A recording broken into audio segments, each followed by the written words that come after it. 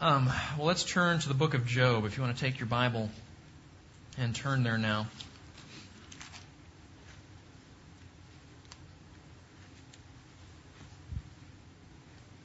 Let's look together at Job chapter 9. We've kind of parked it at the end of that really first round of discussion, and what I'm doing right now is kind of picking some themes that we've seen emerge from the book of Job. We talked about how we might be able to pray more biblically in light of what we've been learning about Job. But today, we want to talk about another subject that's been raised in our time together, and that's the topic of anger at God.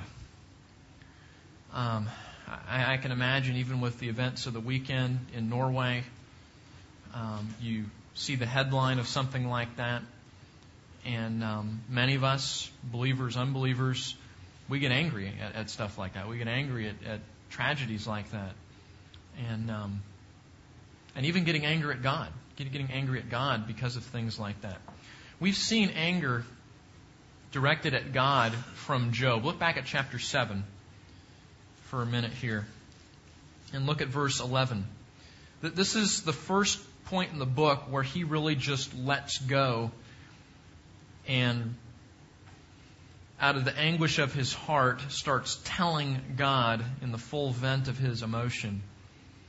Verse 11, "Therefore I will not restrain my mouth. I will speak in the anguish of my spirit. I will complain in the bitterness of my soul. Am I the sea or the sea monster that you have set a guard over me? If I say my bed will comfort me, my couch will ease my complaint, then you frighten me with dreams and terrify me with visions, so that my soul would choose suffocation, death, rather than my pains. I waste away and I will not live forever. Leave me alone, for my days are but a breath. What is man that you do magnify him, and you are concerned about him, that you examine him every morning and try him every moment? Will you never turn your gaze away from me, nor let me alone until I swallow my spittle? Have I sinned? What have I done, O watcher of men? Why have you set me as your target, so that I am a burden to myself?" We see there, and we see it in other places in Scripture, Job getting angry and directing his anger toward God Himself. So I thought with the car pulled over, we would take some time and just kind of talk about anger at God and what we've seen in Job and what we see in the whole of Scripture. I haven't done too much statistical research, but I know just kind of the straw poll, a fair number of people that we see in our counseling ministry at some point in the process struggle with anger at God. So I would think this is somewhat of a common problem. What are some other biblical examples of people that were angry at God that you can think of in the Bible? Other people that were angry at God? Jonah. That's number 3 in your notes there. The one that says Jonah right next to it. That's the giveaway. Jeremiah, yes. Who else? The elder prodigal. Okay. Yeah, he was certainly angry, and we could kind of read between the lines and think that some of that was that anger at God. Okay. Yes, Tony. Moses. Okay. What situation are you thinking of with Moses? And he hits the stone? Yeah. Yeah, angry at the people mainly there, but yeah, probably angry at God, because I can't remember what chapter it's in. At one point, it's like, Lord, these are your people. They're stubborn, they're rebellious. It's like it's all His fault. So sure, they see Moses. Here's the ones I came up with. The classic example. The first one is Cain. Right? Remember that when his sacrifice is not received like his brothers, and the Scripture tells us. And he became angry, and his countenance fell. And that's one of the... If God is sovereign, and Terry talked about this a couple weeks ago, if God is sovereign and He runs everything in the universe, ultimately all of our anger terminates on God. Because even if I'm angry at a person, God is sovereign over that situation. So ultimately, even though I might be directly angry at the person, that some of that anger ultimately comes back to God Himself, since He's sovereign over everything that happens, including what happens with people. But some cases in Scripture we're actually told so-and-so was angry at God, and that was the case with Cain. What about David? You remember Uzzah? Poor guy. You remember the ark was off? The Philistines took the ark, and then they brought it back, and they put it in the house of Obed-Edom, and then they were going to move it back to Jerusalem. You remember the story? And they put it on a cart, and they're rocking along there on the cart, and, didn't have paved roads back then, right? So here they go, and the oxen are pulling the cart, and something happened on the threshing floor of one of the towns there, hit a bump in the road, and the ark starts to fall off the cart. What does Uzzah do? He reaches out to grab the ark. Isn't that what you would have done? What happened? Instant death. Numbers chapter 14, I believe, forbids anybody to ever touch the ark. Even the priests. Remember, they carried it on poles? They put the poles through the rings, and they would carry it, so they never actually were touching the ark. And if you read it, actually, let's look at that one, because that's an interesting example. Turn back to 2 Samuel, verse 6. I'm sorry, chapter 6.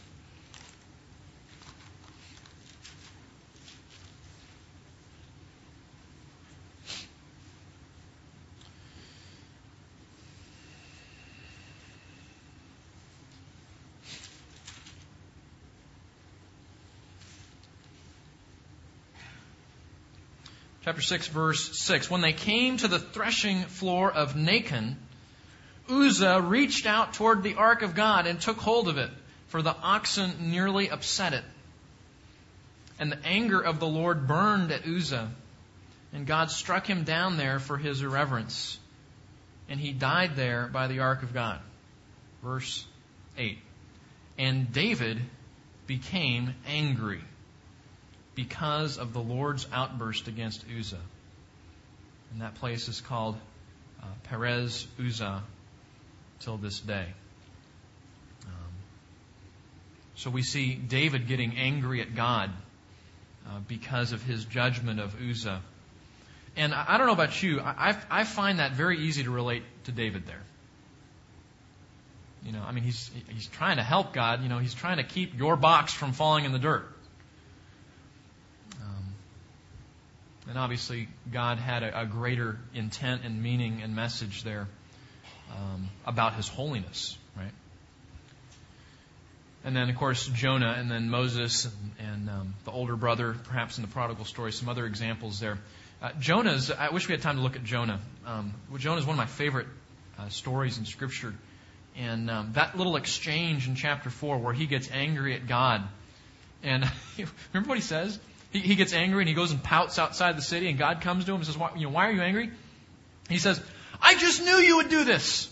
I just knew you would be merciful and gracious to these Ninevites. I just knew you would forgive their sin. He's all upset because he's gracious with them, right? I just knew you did this, Lord. So it's an interesting story, but so illustrates, I wouldn't say it's comical. It is somewhat humorous how overt it is. But isn't that convicting? Don't we do that? Don't we get angry sometimes that God is gracious to people and merciful to people who we don't think deserve it? So some examples of anger at God in Scripture there. Now, anger is a universal problem even amongst atheists. And I walked in here without my stack of articles here, so I'm going to do this from memory. Back in January of this year, in the Journal of... blank on it now. It's a psychological journal. Journal of Psychology and Social Science, I think. A lady and some other colleagues did a study on anger at God. And they discovered that even atheists and agnostics are angry at God. In fact, she discovered that atheists are more likely to be angry at God than believers. Okay. Isn't that interesting? That's one of those things where psychology makes a wonderful observation and they don't have the theology to understand it, right? They just go, oh, well, that's kind of interesting, It relates to our need for a higher being and our psychological felt need. And you just go, no. The reason atheists get angry at God is because Romans 1 says they know God exists. They just suppress the truth because they want to live the way they want to live, and they don't want to submit to His lordship in their life. So I'll try to bring that article next time. It was fascinating. But even atheists struggle with anger at God, according to this article here. Now, let me ask you a question. Is anger at God healthy? You might think so in reading a lot of literature, even Christian books. Listen to some of this. I read one article that said expressing anger to God can lead to greater insight, intimacy, dialogue, and trust of God by human beings. Written by a Christian author. I think that was the one that said, but only if it's the type of anger that Jesus expresses. And I thought, okay.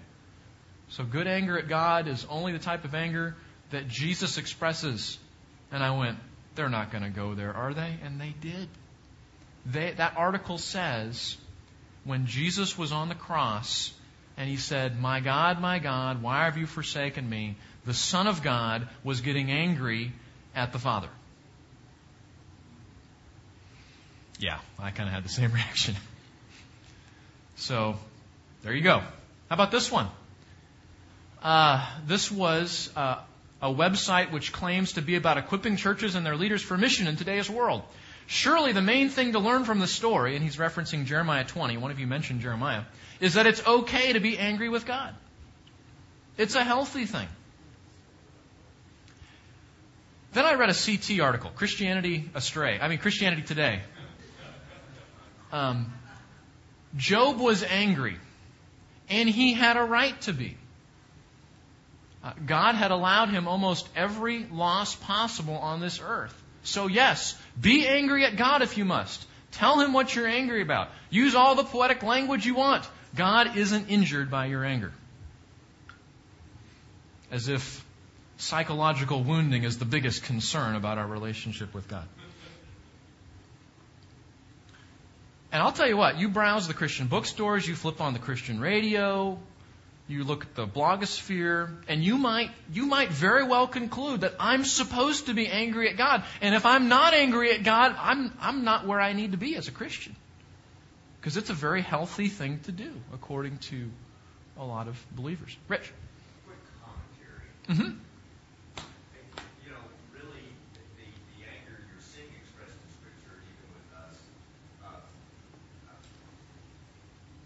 that is leading us to eventually to understanding. Let me see if I can put it this way. Mm-hmm. When our kids get angry with us, we kind of understand that because they're ignorant. Right. They don't understand. Right. We know that in time, through these things, they're going to finally come around to seeing why that was necessary to have to discipline or whatever. Right. So as I apply that to this, what if you were to say these things to your kids? Yeah. Express, son, 3-year-old, expressing your anger to me can lead to greater insight, intimacy, dialogue, and trust. Well, I said be careful because there are some kids' versions of this material available. We don't want to go there. It's just you realize that, okay, the anger is expressed by someone who's not as, doesn't have quite the insight yet Right. as to what God's doing. Right. Yeah. Tony?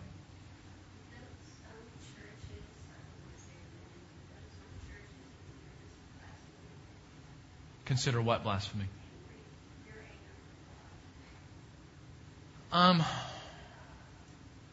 I don't know.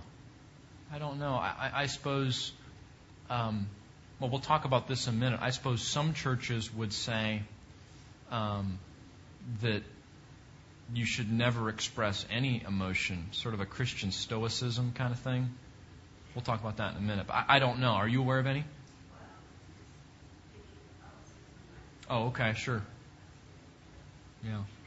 Is that how it is in the Catholic Church? Yeah. Okay. Yeah. Yes, another hand. Yeah, Wes? Just thinking about human relationships and the spouse. When there's anger between you and the spouse. Right. And you go to the spouse and say, I love you. I can't do that right now. I can't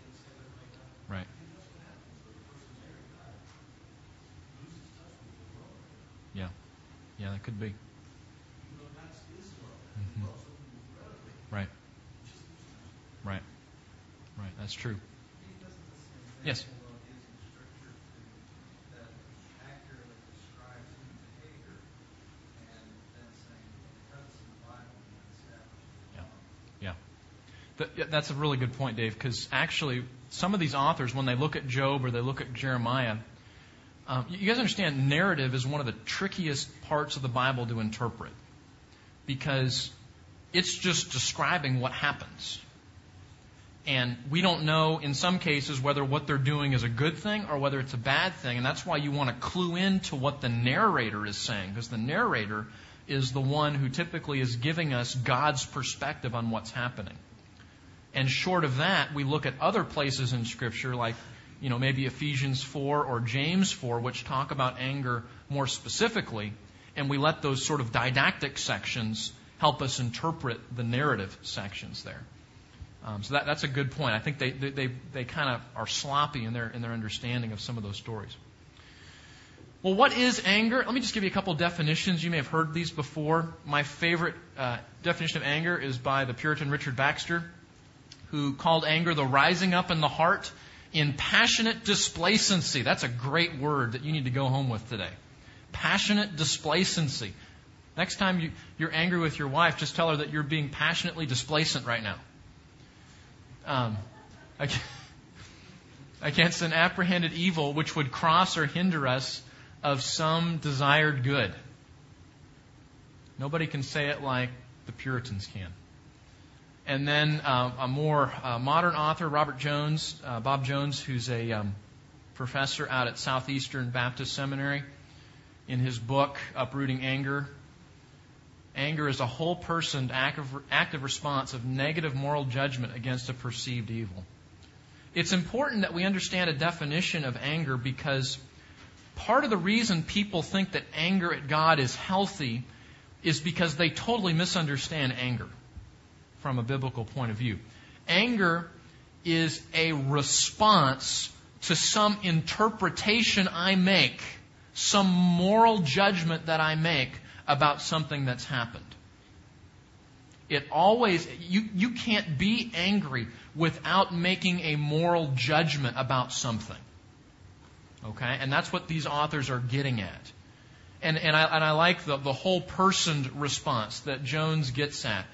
It affects my tone. It affects my physiology. It affects my words. It affects my demeanor. It affects how I feel. It's a whole body, a whole person response. And I can't do any better than Baxter on how it feels. It's the rising up in the heart in passionate displacency. Okay? There's your $100 word for the day. Now, we have to, given that definition, can anger at God ever be a good thing? No. Why?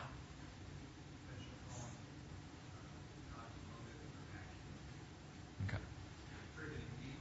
Sure, that's right. Follow me on this, okay? If anger always involves a moral judgment, I've decided that something that just happened is wrong. Okay? If that's directed at God, then anger at God always involves concluding that God has done something wrong. You follow that?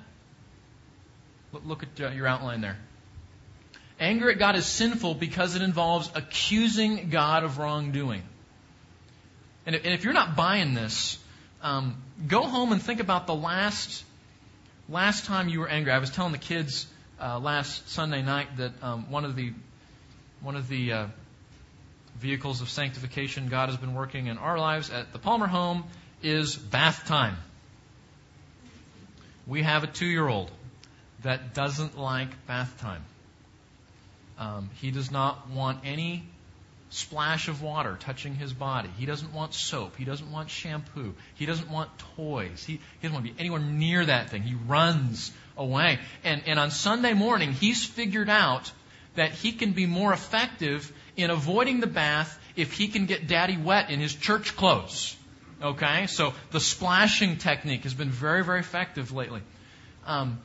What's going on in Eric's anger at me over bath time? He has made a moral judgment that having a bath, that me making him have a bath, is wrong. Okay? He's making a moral judgment on that. He's deciding that that's not right. And that's exactly what happens with God. We say, I don't like what you just did. We saw it with David, right? You shouldn't have killed Uzzah. We saw it with Jonah. You shouldn't have forgiven the Ninevites. We saw it with Cain. You should have accepted my sacrifice. God, you should have, is the cry of the angry heart at God. And that's what makes it, as Dave mentioned, that's what makes it sinful. Now, do you see the connection with Job now? Do you see why Job is angry at God? What's going on in Job's heart? What have we learned in the last several weeks? Talk to me here. What's going on with Job? Yes. Job had evaluated his own life and Okay. actions and found that they were exemplary. Okay. He evaluated his own life. Can't find any problems. And what? God should have seen it the same way. God should have seen it the same way. And therefore, all the suffering in his life meant that what? God was being unjust. We've talked about that, right? That's the third theme of the book, right? The issue of justice, specifically of God's justice. And what do we do when God seems like he's being unjust? And you could almost call it. If Job is saying, I don't think you did the right thing, God, you know he's going to be angry at some point. 'Cause that's the lighting of the fuse. The explosion is the anger. The lighting of the fuse is that moral judgment that something is wrong. So he's going to get angry.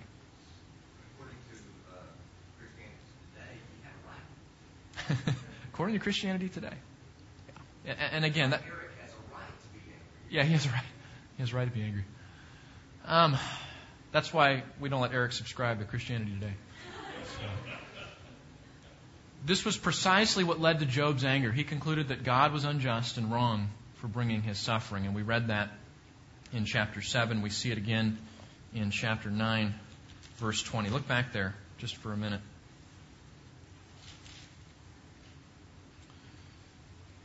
This is probably the clearest statement, at least so far. We're going to see some other ones later on in the book. Look at chapter 9, verse 20 again. Job writes, though I am righteous, my mouth will condemn me. Though I am guiltless, he will declare me guilty. I am guiltless. I do not take notice of myself. I despise my life. Verse 22, it is all one. Therefore I say, he, God, destroys the guiltless and the wicked. What's he saying?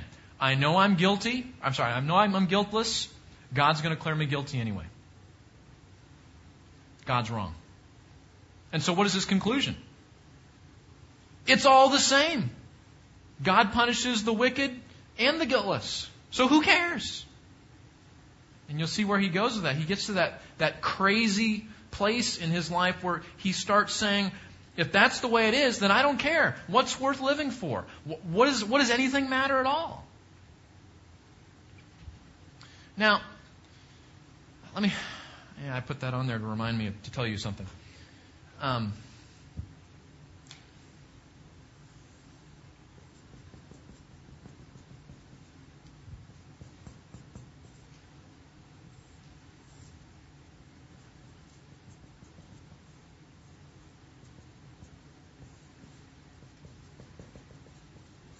Okay, watch this. Just kind of putting in a picture what we just talked about. You understand, the situation doesn't make you angry, right? People don't make you angry. The situation and people are the occasion of anger, as Paul Tripp helpfully points out. So there's some situation that happens, okay? I have to, this is very important, interpret that. Okay? We've talked about the importance of how we interpret things in life, haven't we? We've talked about that in here. This book, Job, this book is largely about how dangerous it is to misinterpret what's going on in your life. To misinterpret what's going on in your life because you have bad theology. So a situation happens, you interpret that, and that leads to your response. Okay? Now that's what's going on in Job. Job's seeing all this. He's interpreting it saying, well, I'm innocent. There's no sin in my life, obviously. So God's obviously wrong. And that's leading to his anger and to his accusation, wanting to take God to court. But this is very important that you understand this is the key, guys. This is the key. How we interpret things is the issue. And this is review, this is kindergarten. What is supposed to drive how we interpret life? What is supposed to do that? Okay, our view of God. We might say two things. Trust in God and the reality of His Word. The Bible is supposed to drive how I interpret what goes on. And trusting in the God of the Bible is what's supposed to help me interpret what's going on. Okay, so let's move on here. We got to keep moving. Why is anger at God viewed by some as healthy? Does that bother you like it bothers me? I read all these articles and I go, how on earth could you land there? How could you get there to where you're calling light darkness and darkness light? That sounds almost biblical, doesn't it? Yes, Dave.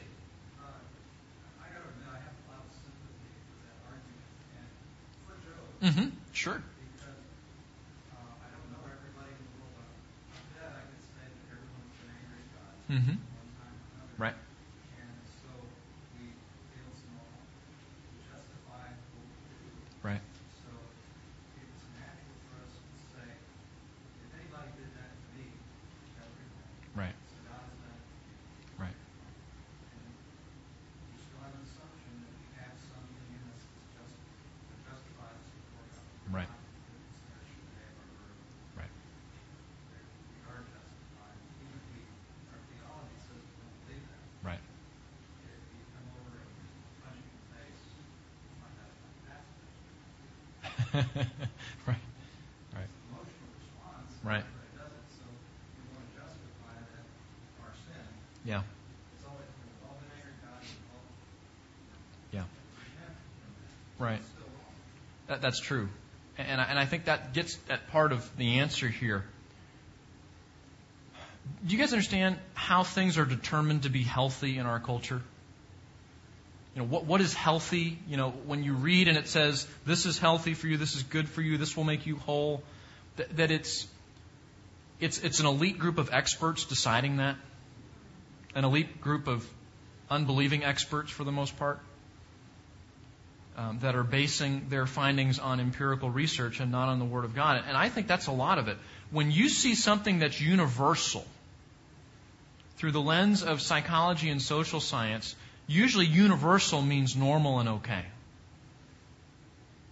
And I think that might be part of the answer here. Check this out.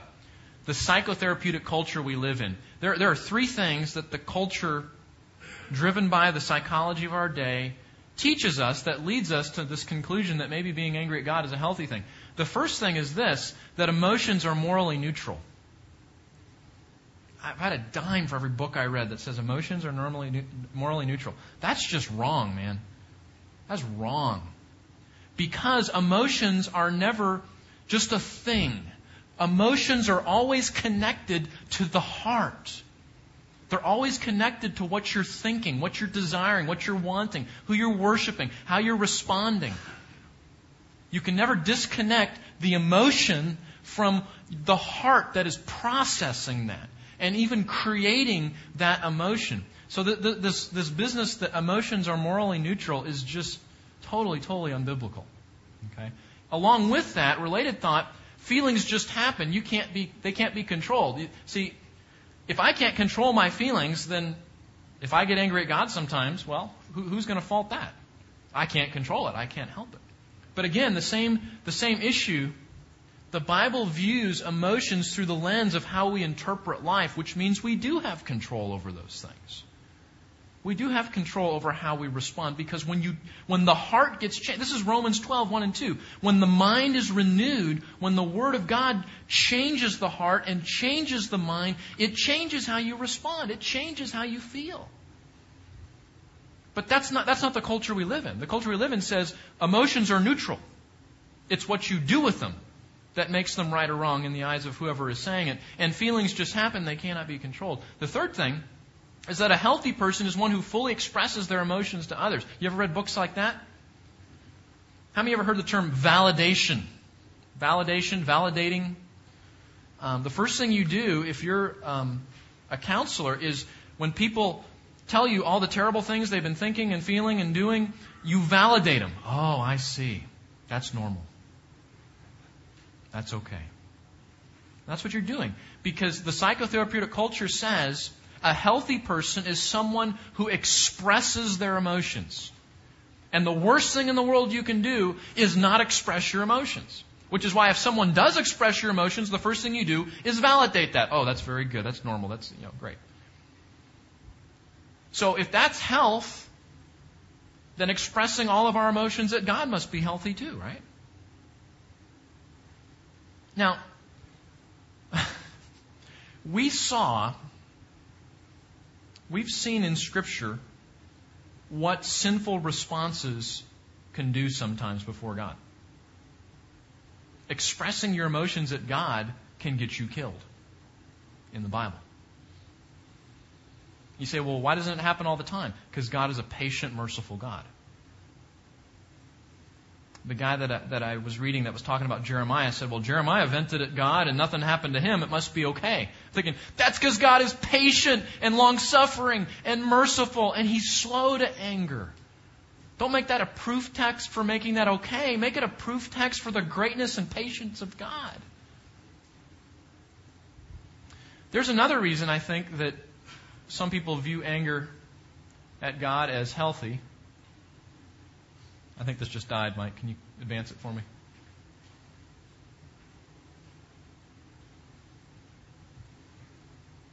Please.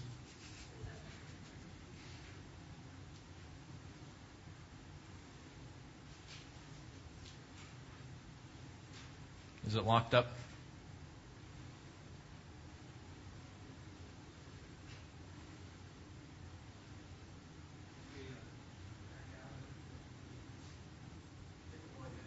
Oh, there we go. We're good. Okay, got it. Thank you. Thank you, guys. Yeah, the Christian Stoic influence, and I'll just throw these up here real quick. Christian Stoicism says this: I pretend everything is okay when it's not. The Christian thing to do is to pretend everything is okay when it's not. The second thing in Christian Stoicism is I'm afraid to acknowledge my desires, thoughts, and feelings that are sinful. Christian Stoicism says I can't deal with those things. I shouldn't deal with it. I'm afraid to deal with those things. And ultimately, I live outwardly righteous without addressing ungodliness in my heart. So Christian Stoicism says, I'm just going to put on this front, put on this face, that everything's okay, outwardly religious, when in here, there's terrible things going on that I'm not dealing with. That's another extreme. The psychological extreme is just express everything, just full vent. Make a picture of God and throw darts at it. I mean, I've read stuff like that. But the other extreme is also wrong, which is where I don't deal with my heart. I don't deal with anger. I don't deal with my questions and desires and thoughts and doubts. And I just pretend like that doesn't exist. That's wrong too. Did you get all that? Both denying anger at God when I really am angry and expressing anger toward God, thinking it's good and healthy to do so, are sinful, unbiblical practices. Those are the two ditches you want to avoid. Now, so what should we do in this? What should we do in thinking about anger at God? Okay, if we're angry at God, what should we do? Actually, let's deal with the heart first. What's at the heart of anger with God? What do you think? What's it come down to? Okay, not being able to get my way. Mistrust. Pride. Good job. Pride's number one. Because pride says, I think I know better than God. Related to that, one of you said it, is unbelief and a lack of trust. And those go together, by the way. Pride and unbelief almost always go together. And then I'll just put these up here. Bad theology. Haven't we seen that in Job? Have you seen bad theology contribute to this? You get what is coming to you, right? If you get what's coming to you, and what's coming to you is suffering, then you must have done something wrong. Think of all the things that we can misunderstand that can lead to getting angry at God. What about God's goodness, His justice? He's not really good. He's not really just. Or His sovereignty. He's not really in control. I get angry at God because He's not in control. We see that every time there's a tragedy, right? So, some crazy Christian leader gets up and says, well, God had nothing to do with this hurricane. God had nothing to do with this shooting. God had nothing to do with this. And so it's okay to get angry at Him because He tried really hard, but He didn't try hard enough. What about care? We don't have time to develop this, but I was thinking,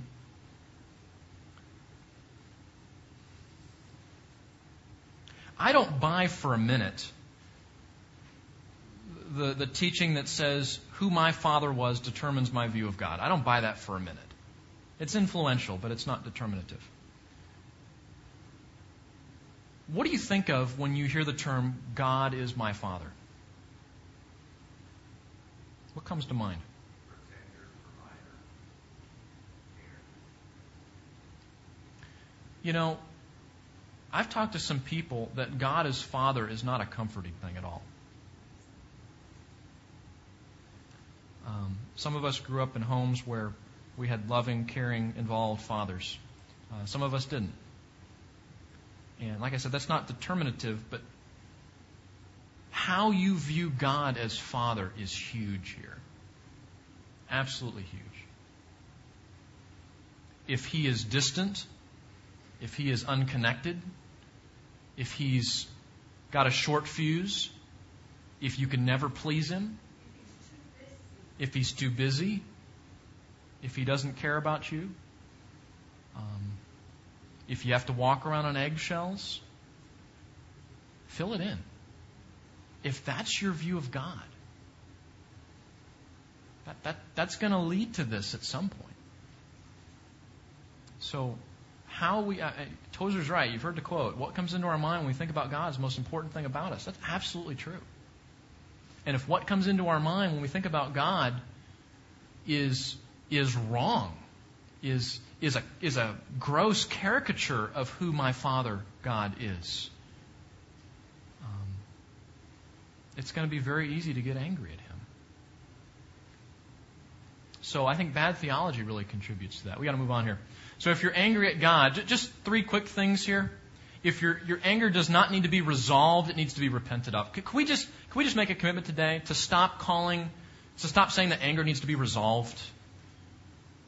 Anger needs to be repented of, not resolved. I don't know what resolved means, but it doesn't mean repentance. Yes, Ruth. So the line of your screen, anger does not need to be resolved? Yes, thank you. Ooh, yeah. Does not. Thank you. Scribal error. Put that in there. Not. Right there. Yeah, it does not need to be resolved. It needs to be repented of. Ephesians 4, let all bitterness, wrath, anger, clamor, slander, you put them away from you. Anger shouldn't be denied. It needs to be acknowledged. What does Proverbs 28:13 say? The one who conceals his sin will not prosper. But he who confesses and forsakes it will find mercy. Great proverb to memorize.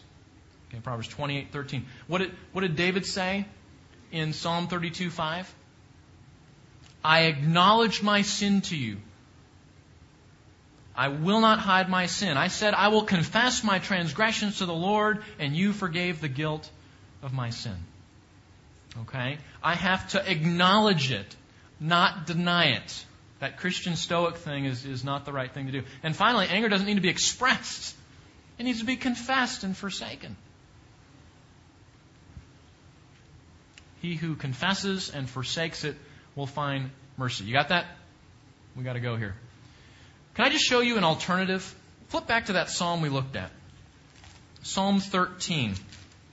We need to learn how to cry out to God, but to do it in faith.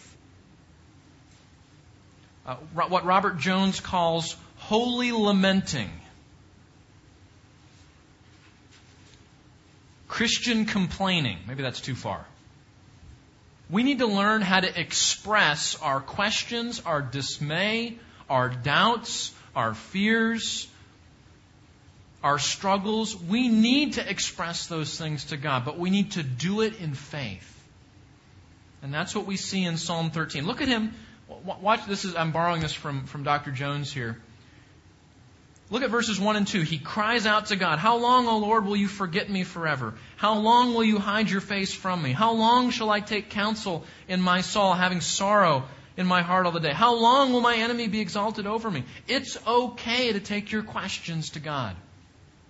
We should take our questions to God. We should take our doubts to God. But watch where it goes in the psalm. It leads him to request.